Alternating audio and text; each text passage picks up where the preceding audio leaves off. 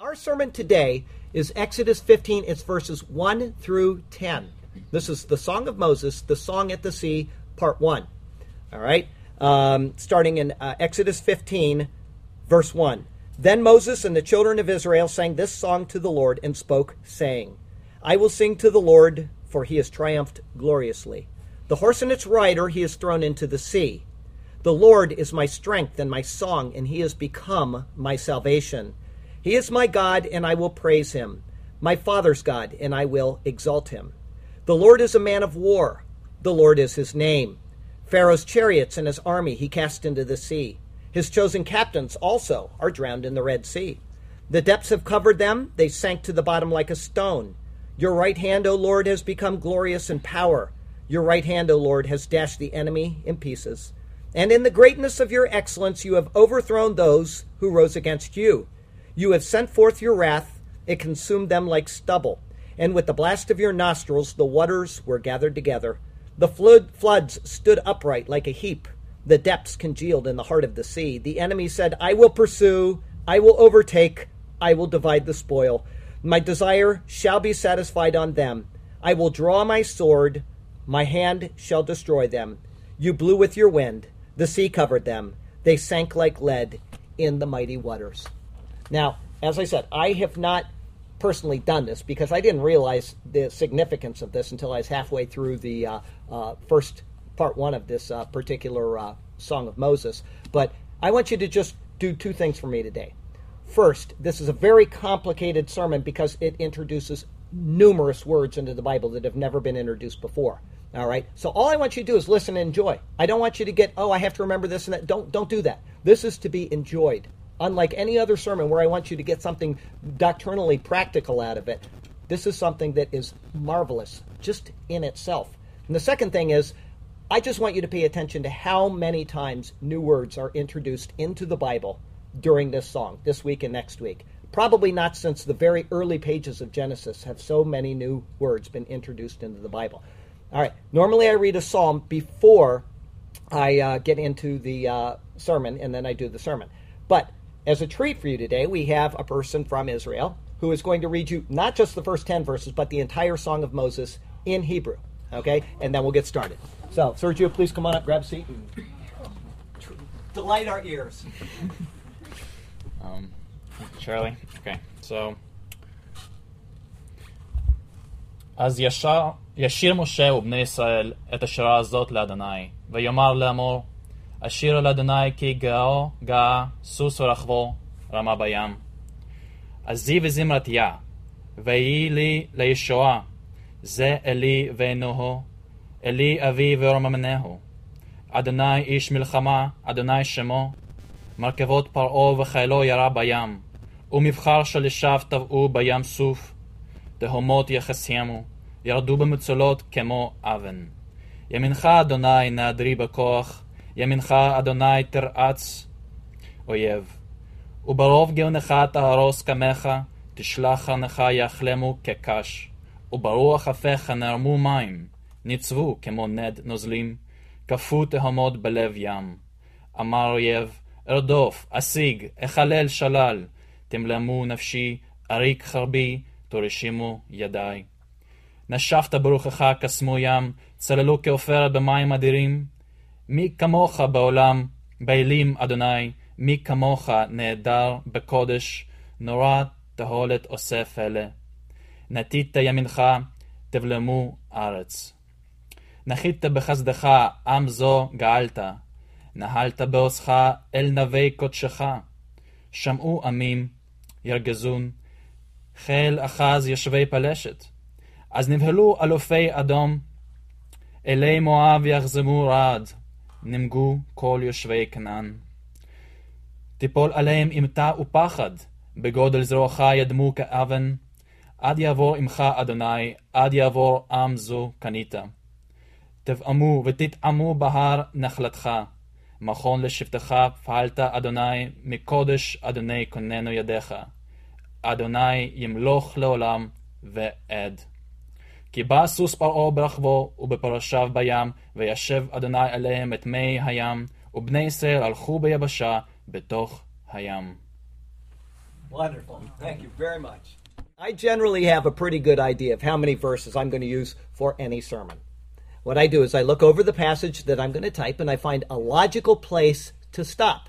And then I start preparing those verses to delight your ears with treasures from the Word of God.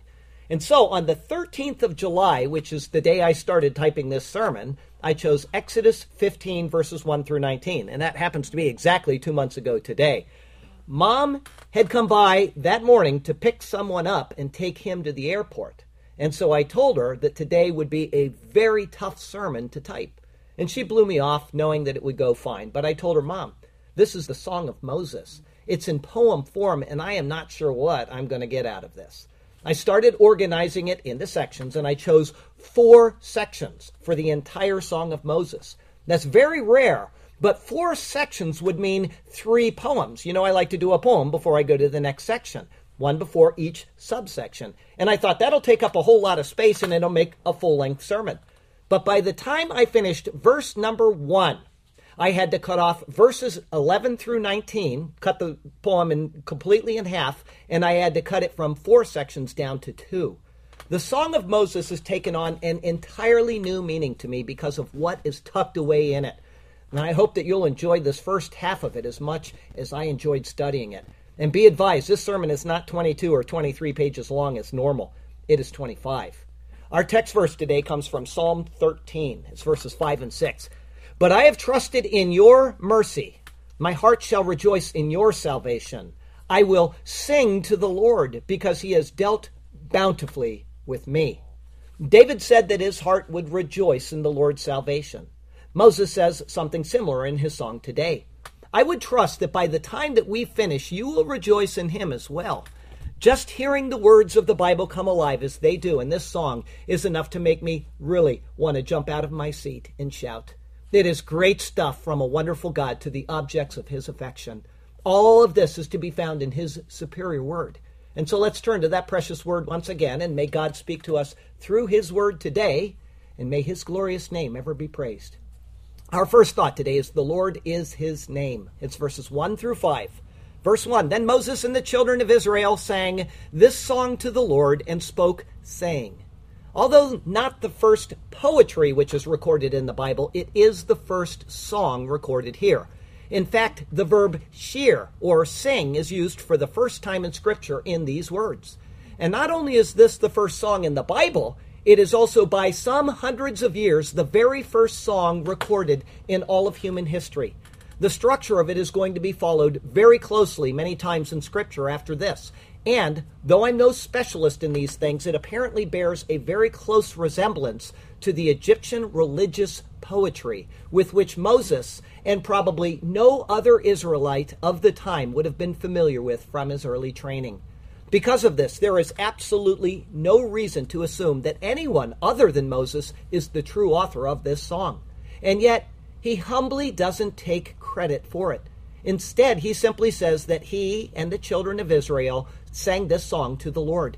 The song is written entirely in hemistitches, which means half lines, which is the normal form of Hebrew poetry. The poem actually divides in a few ways. The first is that it goes from verses 1 through 12. The words there are retrospective. They look back on the deliverance of the Israelites by the Lord. From verses 13 through 18, they are prospective, meaning that they look forward to the future results of their deliverance. And yet, even though future, they are written in a past tense, mission accomplished style. But the first retrospective section logically divides into 3 subsections, from verses 1 through 5, then verses 6 through 10, and then verses 11 through 12. Each of these divisions begins with a note of acknowledgement to the Lord, and each ends with a note of judgment on the Lord's enemies. But there's more to consider than just this song before us.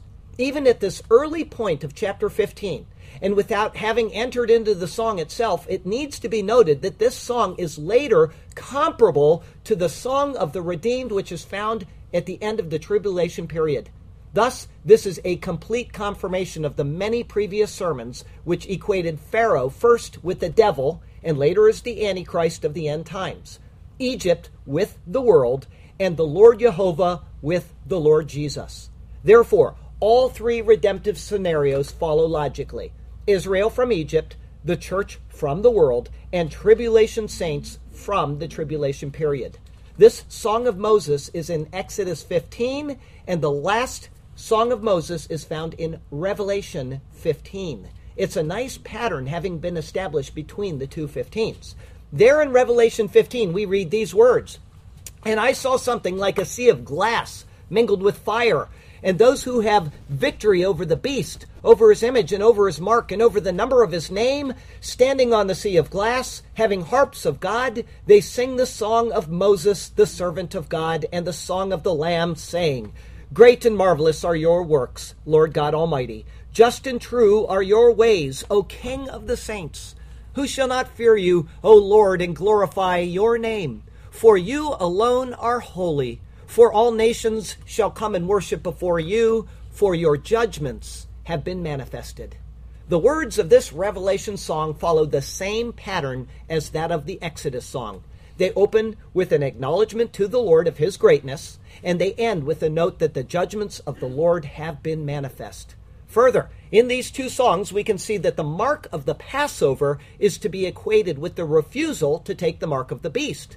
Standing by the Red Sea is to be equated by standing by the Sea of Glass. And the timbrels of the women in Exodus chapter 15, verse 20, are to be equated with the harps of God in Revelation 15, verse 2.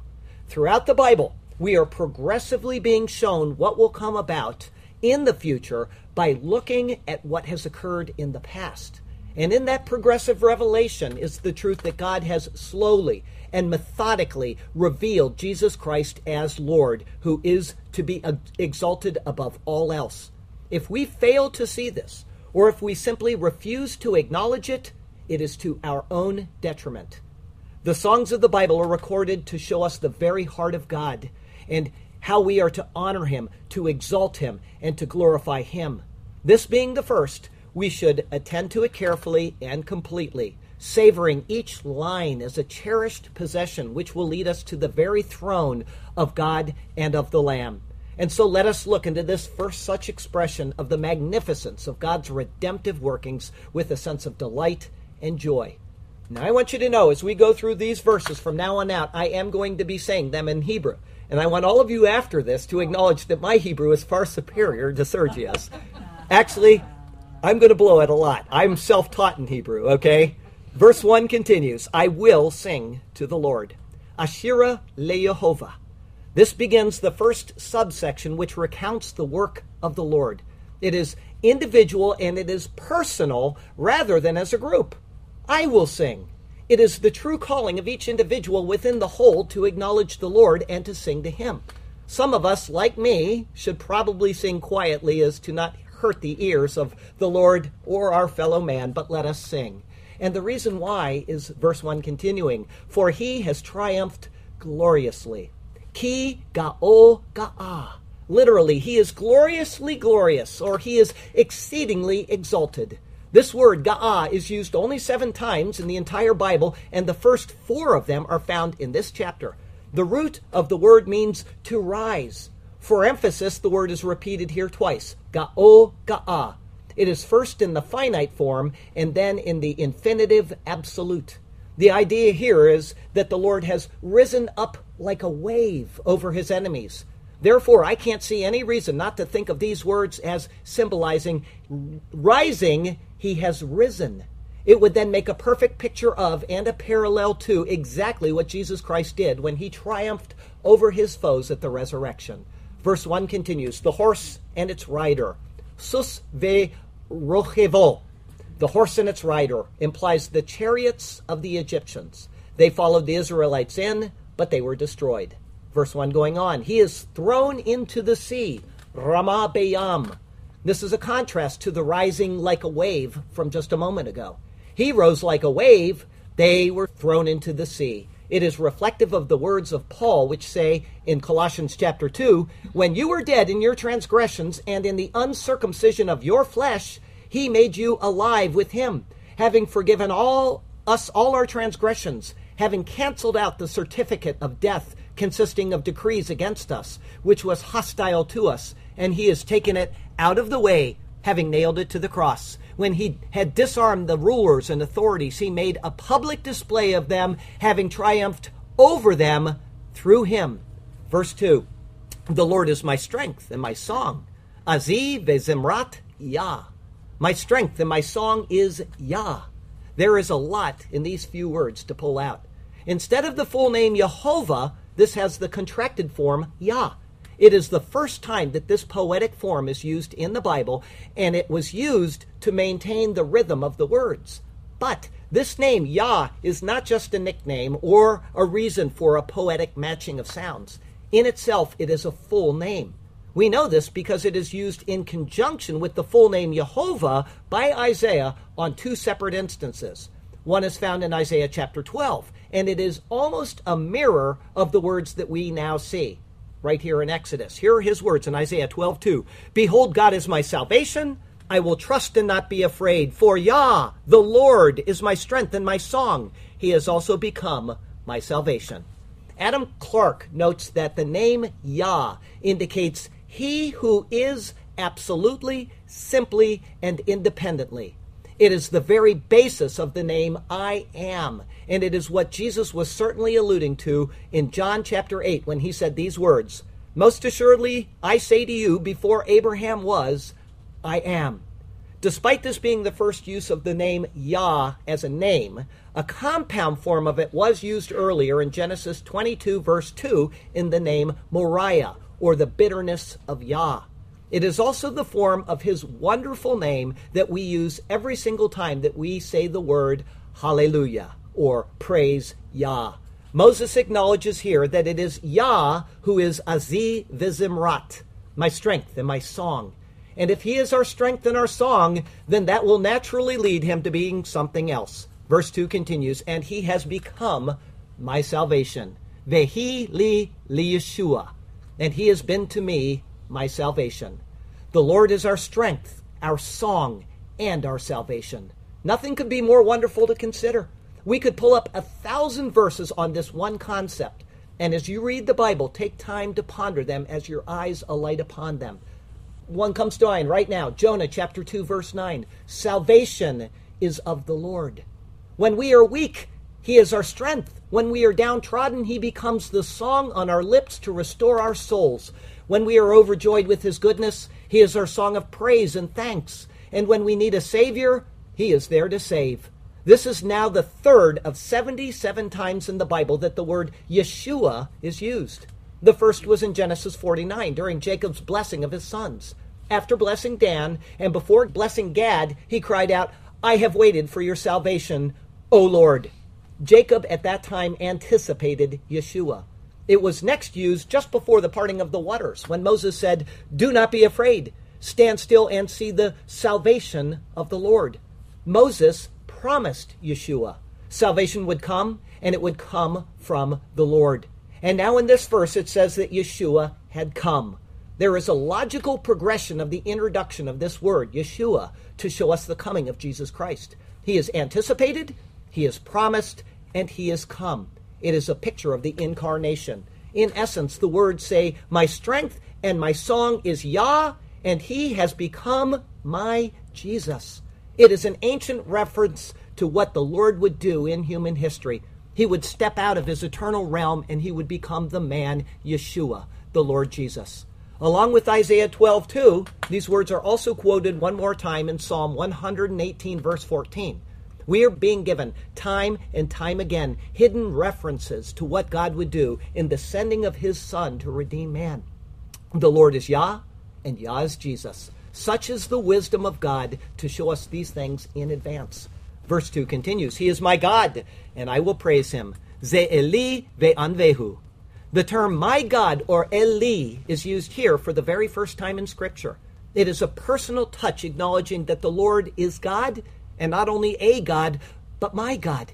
And because this is so, ve'anvehu, and I will praise him. This word, navah, is used only 2 times in the Bible, and it means home. And so some older translations say, I will prepare him a habitation. However, the root of the word means beautiful. And so other translations say something like, I will praise him, or I will glorify him. This is most probably the correct sense because the poem is constructed of parallel verses. The next portion says, I will exalt him. And so in order to be parallel, the words, I will praise him, are certainly a better choice than I will build him a home. Verse 2 continues, my father's God, and I will exalt him. Elohe avi ve'aromemenhu. My father's God means the God of my ancestors. In other words, it is speaking of the everlasting nature of God, who is there before and who is there now. He is the God of his fathers, who they called on, and now it is his honor to call on this same God. This takes us right back to the words of Exodus chapter 3, which says, Then he said, do not draw near this place. Take off your sandals from your feet, for the place where you stand is holy ground.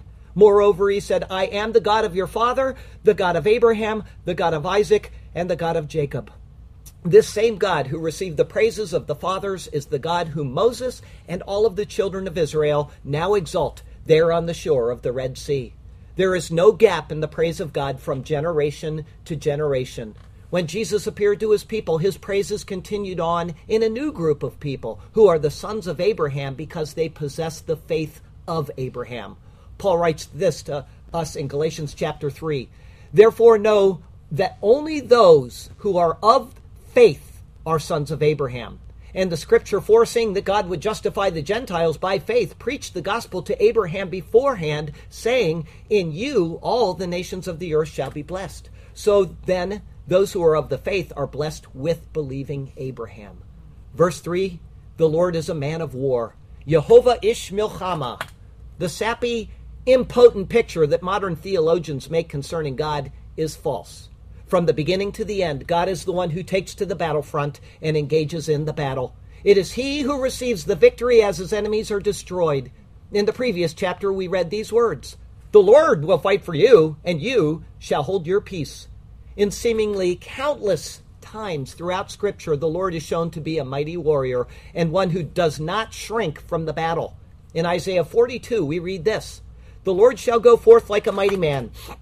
He shall stir up his zeal like a man of war. He shall cry out, yes, shout aloud. He shall prevail against his enemies. And in Isaiah 63, there is a description of the Lord that is so striking and so terrible that if its words are properly considered, they would fill the mind with absolute horror at what they picture. There the prophet writes this most vivid description. Who is this who comes from Edom with dyed garments from Basra? This one who is glorious in apparel, traveling in the greatness of his strength. I, who speak righteousness, mighty to save. Why is your apparel red, and your garments like one who treads in the winepress? I have tread in the winepress alone, and from the peoples no one was with me. For I have trodden them in my anger, and trampled them in my fury. Their blood is sprinkled upon my garments, and I have stained all of my robes. For the day of vengeance is in my heart, and the year of my redeemed has come. I looked, but there was no one to help me, and I wondered that there was no one to uphold. Therefore my own right arm brought salvation for me, and my own fury, it sustained me. I have trodden down the peoples in my anger, made them drunk in my fury, and brought down their strength to the earth. And lest we make the same error as many modern church folk do, that this is, that's just the wrathful God of the Old Testament and not the peaceful, loving God of the New, we have to see the fulfillment of Isaiah's words in the book of Revelation. Now I saw heaven opened, and behold, a white horse. And he who sat on him was called Faithful and True, and in righteousness he judges and makes war. His eyes were like a flame of fire, and on his head were many crowns. He had a name written that no one knew except himself. He was clothed with a robe dipped in blood, and his name is called the Word of God. And the armies in heaven, clothed in fine linen, white and clean, followed him on white horses. Now out of his mouth goes a sharp sword, that with it he should strike the nations. And he himself will rule them with a rod of iron. He himself treads the winepress of the fierceness and wrath of Almighty God. And he has on his robe and on his thigh a name written, King of Kings and Lord of Lords. The terrifying vision of the Lord that Isaiah saw is actually fulfilled in Jesus Christ. It is he who will stomp out the blood of his enemies, spattering his garments with their blood in the full righteous rage of God who defends his people. Surely the words, Yehovah ish milchama, are true. Yehovah is a man of war. Verse 3 continues, the Lord is his name, Yehovah Shemo. It is actually unfortunate that the name Yehovah is replaced with the Lord in most translations of this poem. We probably use this term, the Lord, to show the obvious connection between the two testaments of Yehovah, the Lord in the Old Testament, and Jesus, the Lord in the New. However, we lose some of the sense of poetry when we substitute the name with the title. Yehovah is a proper noun, not a title. And so the words Yehovah Shemo means Yehovah is his name. He is the one who appeared to Moses at the burning bush and explained to him his very nature by the giving of his name.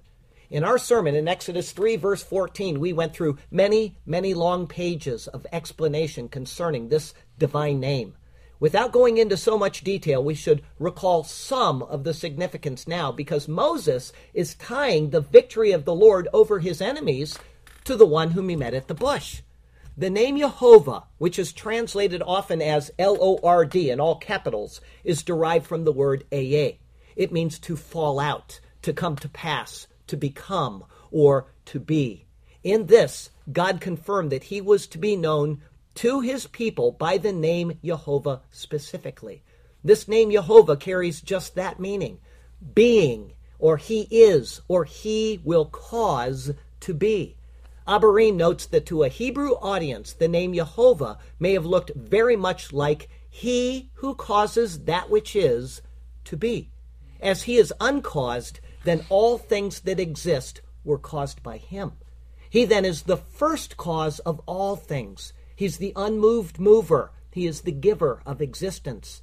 In that he is self-existent and that all things come from him, then that means that all things are actually encompassed by him. There is no place where we are or where we could be which is outside of his being. If you get on the Starship Enterprise and you fly to the farthest galaxy, he will be there because he encompasses everything that he created. The name I am, or its form Yehovah, implies an absolute uniqueness. If he is the giver of existence, then there is none other that gives existence, and therefore there is none other like him. The name also implies eternality.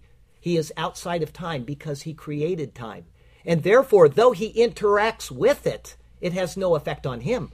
Rather, it is affected by him. Yehovah is his name, and the promises which he makes will never fail to come to pass.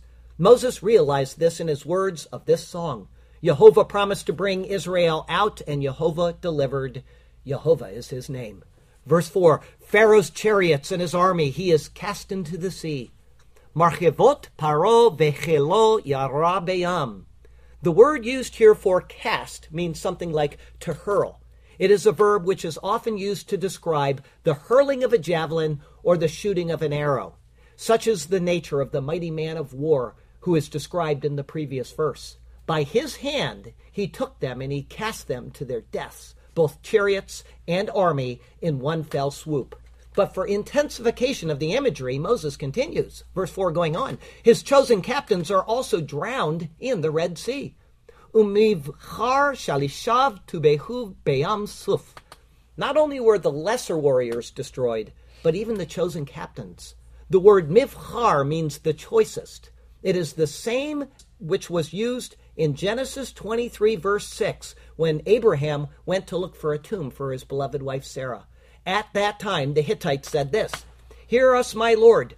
You are a mighty prince among us. Bury your dead in the choicest, that word there, of our burial places. None of us will withhold from you his burial place that you may bury your dead.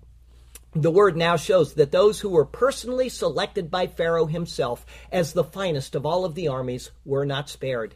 They, along with the lowest of foot soldiers, all perished. If you've been paying attention to these 4 verses, you may have seen the amplification of the scope of the victory. It started out with the general words, horse and rider, in verse 1. From that, verse 4 broke it down first into his chariots, then his army, and then his chosen captains. It seems that Moses was purposely raising the intensity of the words as if he were stepping up to a new level with each description.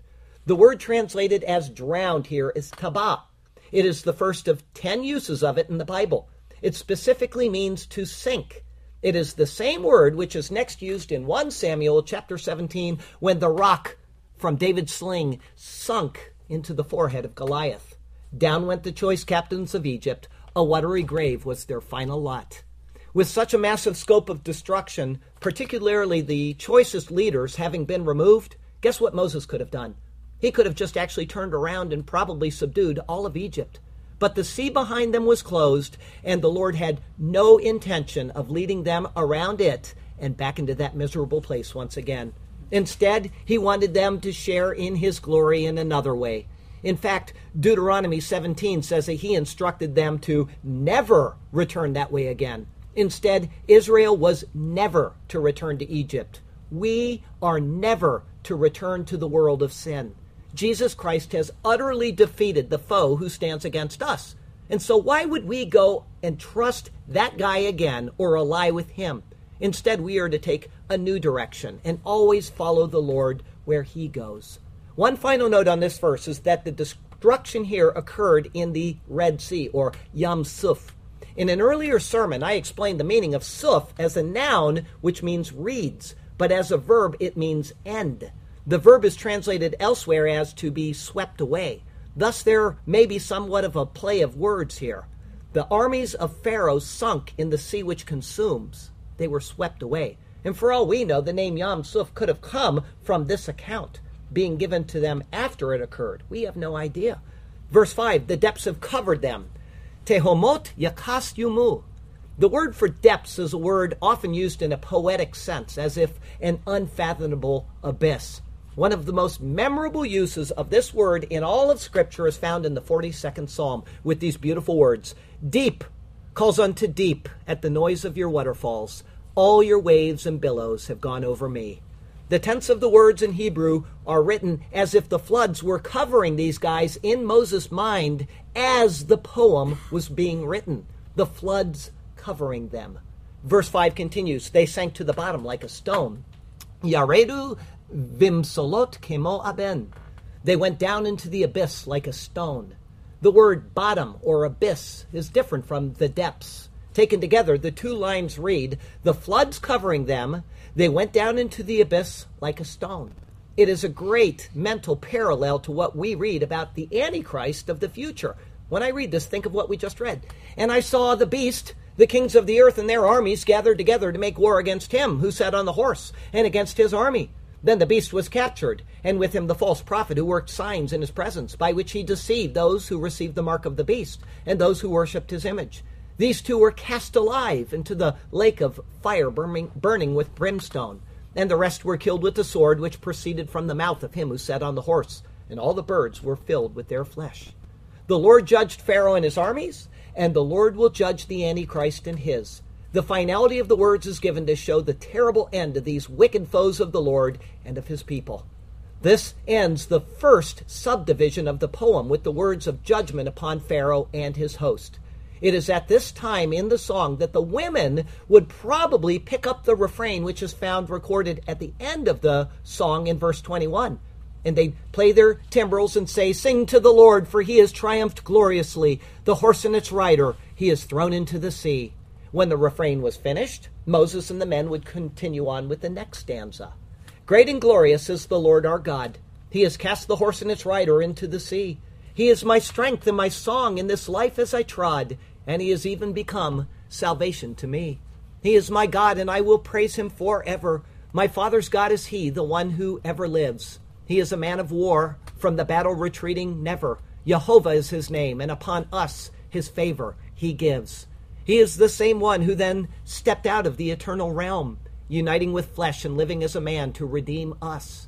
He is our mighty God, ever at the ship's helm, there to bring us to our heavenly shore. He is Jesus. Our second thought today is the right hand of the Lord. It's verses 6 through 10. Verse 6, your right hand, O Lord, has become glorious in power. Yaminecha Yehovah Nadari Bakhoach. This is the second anthropomorphism which is used to describe the Lord. The first was in verse 3 when he was called a man of war. Now an attribute of a man is given to him, the right hand. It is the first time that this phrase is used in connection with the Lord in the entire Bible, but it is going to fill Scripture from here on out, especially in the Psalms and in the prophets. The New Testament will continue on with this analogy as well.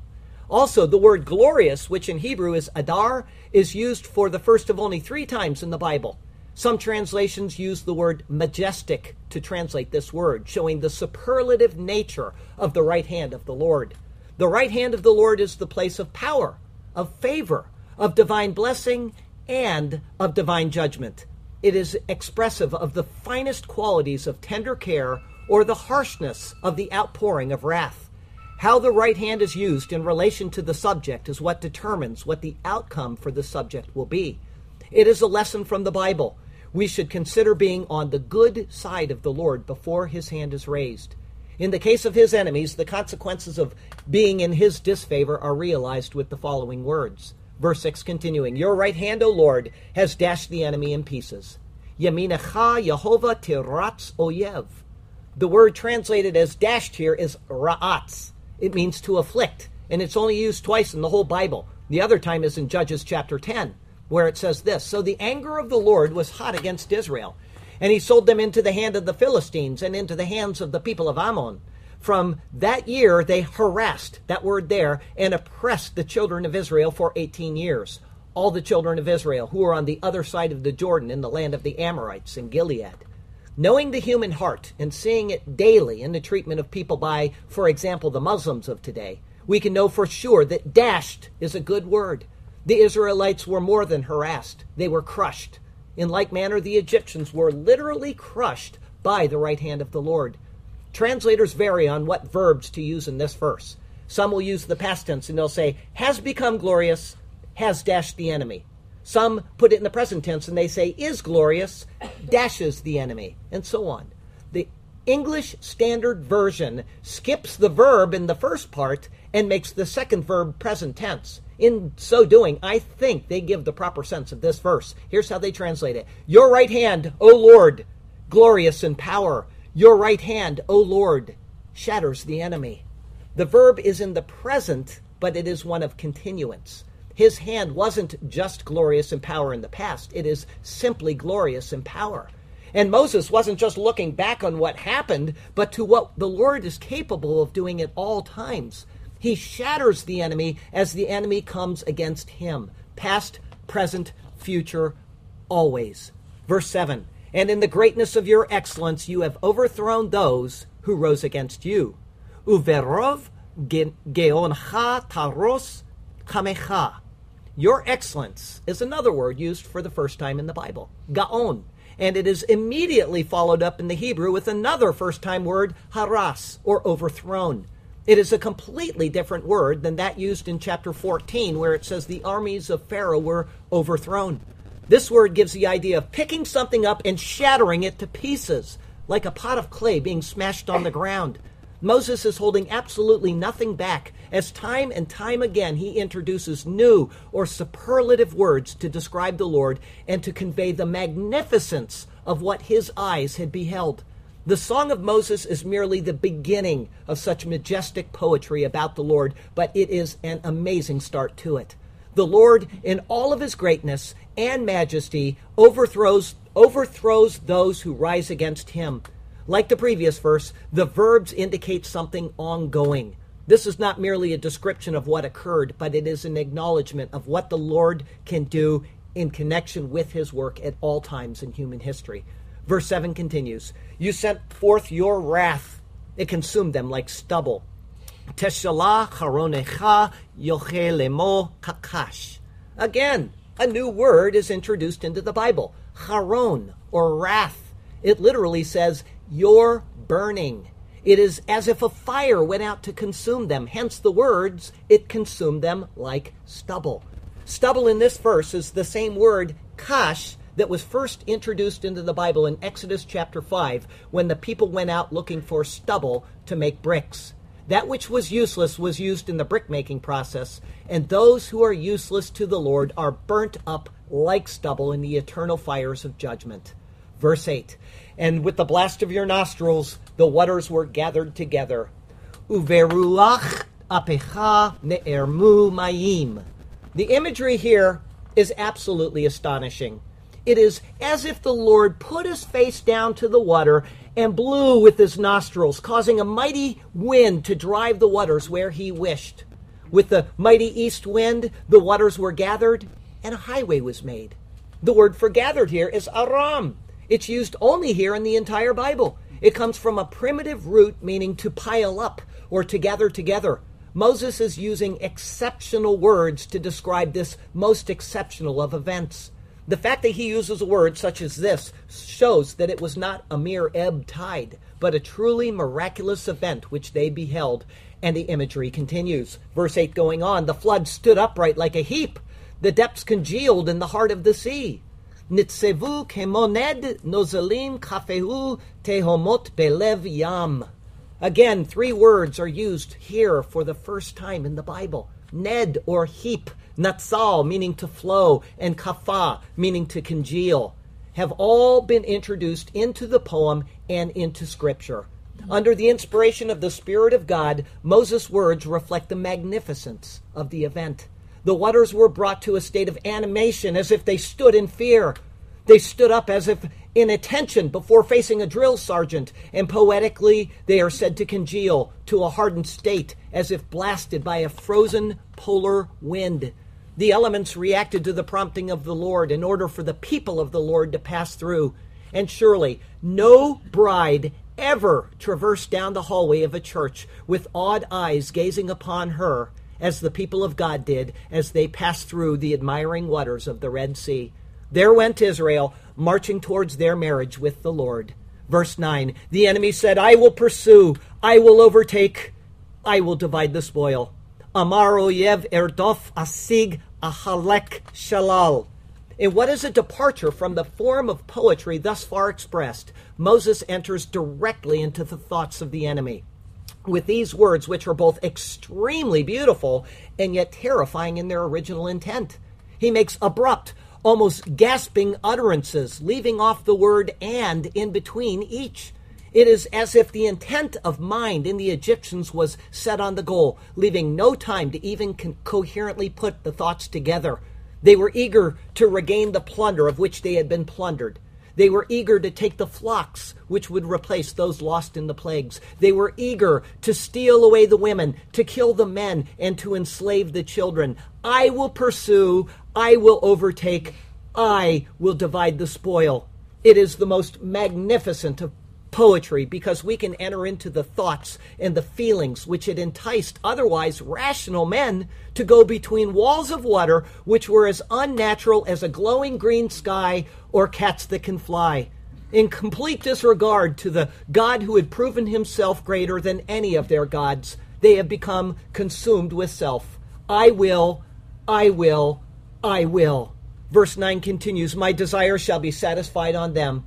I will draw my sword, my hand shall destroy them. Timlaimo nafsi arik harbi torishemo yadi. The maniacal thoughts of the enemy continue. My desire, the lusts of my angry and coveting heart will be turned against them. I will draw my sword from its place of rest, and I will loose it upon the Hebrews. It will leave its sheath at my side and find a new place of rest in their hearts. Those who have destroyed my firstborn will be paid double and more. They shall be utterly destroyed by the power of my hand and the raging flow of blood through my veins. The terrifying thoughts made them ready to act as they drew nearer with each step through the long tunnel of water.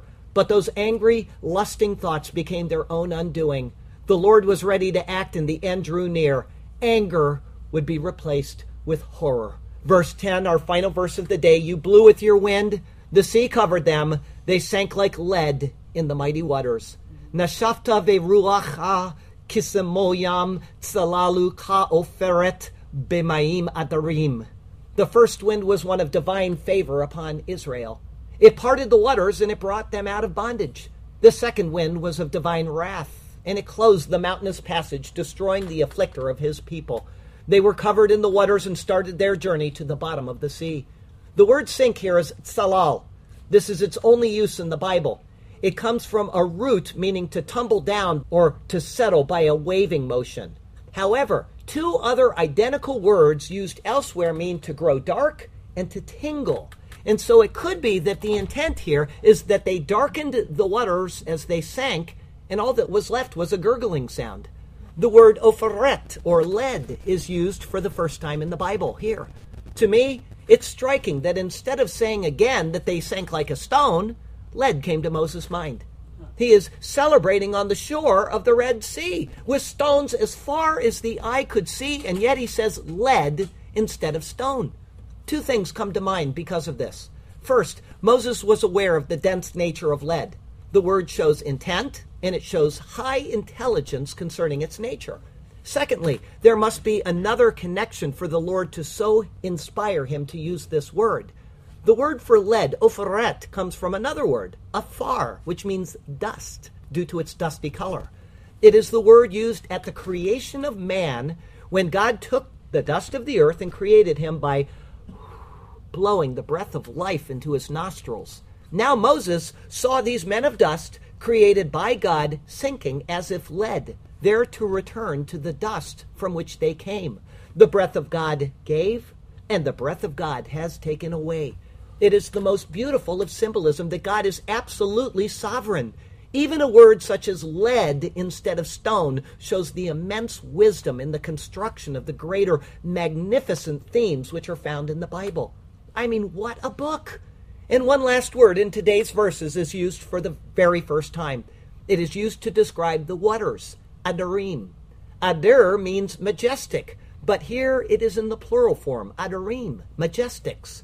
It is the mighty proof of the Creator's glory, which is furnished by the waves as they rush majestically along. Like noble warriors having won a great battle, the waves just simply roll along proudly, having prevailed over the foes of the people of God. Every word has been carefully selected by this great man of God while under the inspiration of the Spirit to delight the senses and to show forth the majesty and the splendor of the Lord as he worked his mighty miracle for his redeemed people. With the ending of this second stanza, Miriam and the women of Israel would have again picked up their timbrels and sang, "Sing to the Lord, for he has triumphed gloriously. The horse and its rider he has thrown into the sea." What a marvelous beginning to this most magnificent of songs. What treasure and beauty has been hidden in these words for us to read and to delight in. And if this song was written for the redemption of mere temporary physical life, how much more should we endeavor to sing to the Lord for the redemption of our eternal spiritual souls? Can we really sit and withhold our joy, our praise, and our exaltation from the Lord, knowing that we have crossed over a much greater chasm than Israel passed through in the waters of the Red Sea, knowing that a far greater foe has been defeated for us than a mere army of flesh, and knowing that even now, right now, we are seated in the heavenly places with Christ because of what he has done for us? Sing to the Lord. Surely he has triumphed gloriously. The devil is defeated, eternal life is granted, and we are the redeemed of the Lord. And with the mere possibility that you are listening today and you have not yet received Jesus Christ as your Lord and Savior, please let me tell you how you can, even right now. The Bible tells us that there is a problem, and it's sin. Sin is what infects us. Sin is what keeps us from the presence of God because he is infinite. He is absolutely perfect. He is pure and he is holy and he is righteous. And we have sin in our life. It doesn't matter if we've done anything wrong, which we have, but even if we hadn't, we inherited sin from our first father, Adam, which is the purpose of the Bible, is to show us how we got into the mess we're in and how to get out of it. And each one of these pictures is showing us exactly that. We inherited Adam's sin and we are separated eternally from our Creator because of it. But he did something so wonderful, so marvelous, so glorious. He stepped out of the eternal realm and he united with human flesh in the womb of a virgin. And so Adam's sin did not transmit to him because he has no father. Sin transfers through the Father. So he's born of a woman, he's fully man, but he's born of God, so he's fully God. And now he can potentially live the life that we never could. He's born under the law. All he has to do is fulfill the law, and the gospel records are there showing us that that is exactly what he did. He fulfilled the law that we cannot fulfill, and then he gave his life up in exchange for our sin. And all he asks from us, all he asks of us is to just simply believe. By faith, and by faith alone, we are saved. Abraham looked to the sky, he believed God, and he was credited with righteousness by simple faith. And that is the picture that we are given all the way through the Bible, is that we just simply need to reach out and say, I cannot save myself. I know I have sin, and I need you to save me. That is it. There's nothing else you can add to that, because if you do, then you have not understood the grace of our Lord Jesus Christ. Our closing verse today comes from Psalm 18. He sent from above. He took me. He drew me out of many waters. He delivered me from my strong enemy. He delivered me from my strong enemy, from those who hated me, for they were too strong for me. They confronted me in the day of my calamity, but the Lord was my support. He also brought me out into a broad place. He delivered me because he delighted in me. Think of that.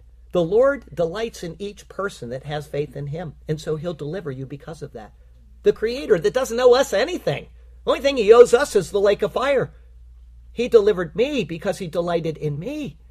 Next week is Exodus 15. It's 11 through 21. I mean, what great verses are in store for you. It's the Song of Moses, the Song at the Sea, part 2. The Lord has you exactly where he wants you. He has a good plan and a purpose for you. Even if a deep ocean lies ahead of you, he can part the waters and he can lead you through it on dry ground. So follow him and trust him and sing a song of praise to him in the process, and he will do marvelous things for you and through you. All right? I have a poem to you today. It's called I Will Sing to the Lord. Jim preempted me last week by asking, how am I going to make a poem out of a poem? Well, as I did with all of the blessings of Genesis, I am not going to change a word of the Song of the Sea, the Song of Moses by the Sea. I'm just going to simply read that and add in my own poem around it. So here we go. Then Moses and the children of Israel, in joyous praying, sang this song to the Lord and spoke, saying, I will sing to the Lord, for he has triumphed gloriously. The horse and its rider he has thrown into the sea. The Lord is my strength and my song, and he has become my salvation. He is my God, and I will praise him. My father's God, and I will exalt him. The Lord is a man of war. The Lord is his name. Pharaoh's chariots and his army he has cast into the sea. His chosen chariots are also drowned in the Red Sea. The depths have covered them. They sank to the bottom like a stone. Your right hand, O Lord, has become glorious in power. Your right hand, O Lord, has dashed the enemy in pieces. And in the greatness of your excellence, you have overthrown those who rose against you. You sent forth your wrath that consumed them like stubble. And with the blast of your nostrils, the waters were gathered together. The floods stood upright like a heap. The depths congealed in the heart of the sea. The enemy said, I will pursue, I will overtake, I will divide the spoil. My desire shall be satisfied on them. I will draw my sword, my hand shall destroy them. You blew with your wind, the sea covered them. They sank like lead in the mighty waters. How wonderful to read the marvelous song and to contemplate the greatness of the Lord. May we together for eternal ages sing along and praise Jesus, God's eternal word. Splendid and wondrous things he has done. He has brought us across the great divide. In our Lord the victory is won, and he has brought us to himself to forevermore reside. We praise you, Lord. Yes, hear the praises from each of us. We exalt you, O God, for our Lord, our Savior, our precious Jesus. Hallelujah and amen. Amen. Heavenly Father, I just am so overwhelmed with the wonder of your word, the precious words which show your magnificence and your glory, and how many dozens and dozens and maybe hundreds of times have I read this song and never appreciated it for the majesty that it shows us. Help us never to do that with your word, but to always look at this word, holding it in our hands, trembling that we are reading a letter from you, from the creator of the universe to the very heart of man. Open our hearts to you. Open our hearts and restore us to you. Lead us to the rock which is far higher than we are, that we can stand upon that rock and we can see your glorious face reflected in the person of Jesus Christ our Lord. We love you. We praise you. We exalt you for all you've done. I pray for each person who's not here today, which there are several, which are perplexing me, and I hope that everything is okay with them, Lord.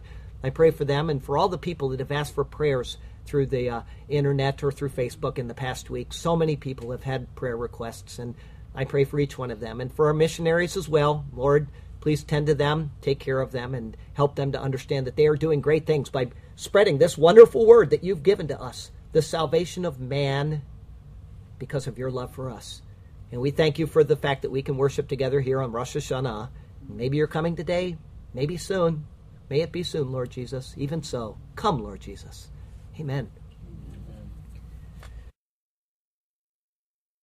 Okay, we get the instruction for the Lord's Supper directly from the Bible.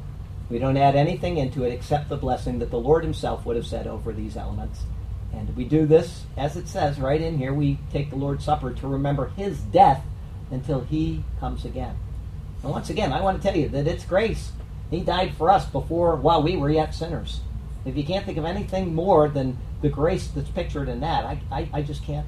I can't imagine how people want to set aside that grace and add in things that we do in order to obtain his favor, when we can't add in anything, nothing, to receive the grace of God except simply receive it. So if you've never made that decision today to simply trust Jesus Christ and nothing else, do it. All right? Paul wrote these words, "For I received from the Lord that which I also delivered to you, that the Lord Jesus, on the same night in which he was betrayed, took bread, and he would have given thanks over it. He would have said, Baruch atah Adonai Eloheinu melech haolam hamotzi lechem min haaretz. And he broke it. And he said, Take and eat. This is my body, which was broken for you. Do this in remembrance of me. In the same manner, he also took the cup after supper, and he would have blessed us as well. He would have said, Baruch atah Adonai Eloheinu melech haolam borei peri hagafen. Blessed art thou, O Lord our God, King of the universe, creator of the fruit of the vine. This cup is the new covenant in my blood. This do as often as you drink it in remembrance of me. For as often as you eat this bread and drink this cup, you proclaim the Lord's death until he comes. Therefore, whoever eats this bread or drinks this cup of the Lord in an unworthy manner will be guilty of the body and the blood of the Lord. But let a man examine himself, and so let him eat of the bread and drink of the cup. For he who eats and drinks in an unworthy manner eats and drinks judgment upon himself, not discerning the Lord's body."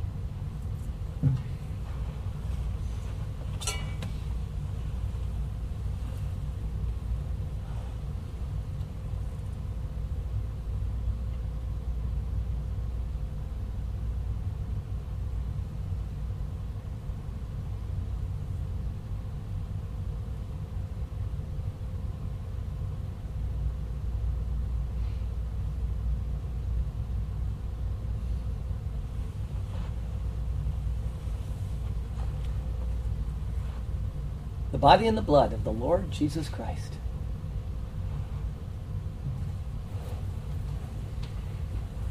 The body and the blood of the Lord Jesus Christ.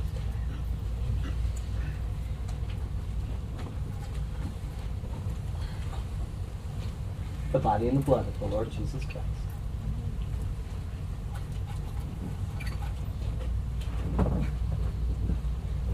The body and the blood of the Lord Jesus Christ.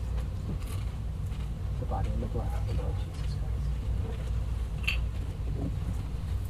The body and the blood of the Lord Jesus Christ. The body and the blood of the Lord Jesus Christ. The body and the blood of the Lord Jesus Christ.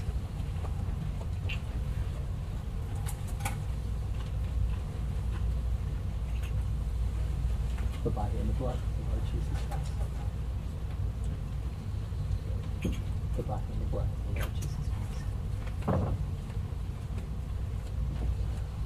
The body and the blood of the Lord Jesus Christ. The body and the blood of the Lord Jesus Christ. The body and the blood of the Lord Jesus Christ. The body and the blood of the Lord Jesus Christ.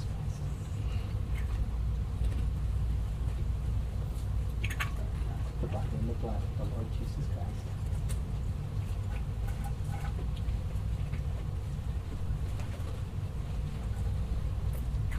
The body and the blood of the Lord Jesus Christ.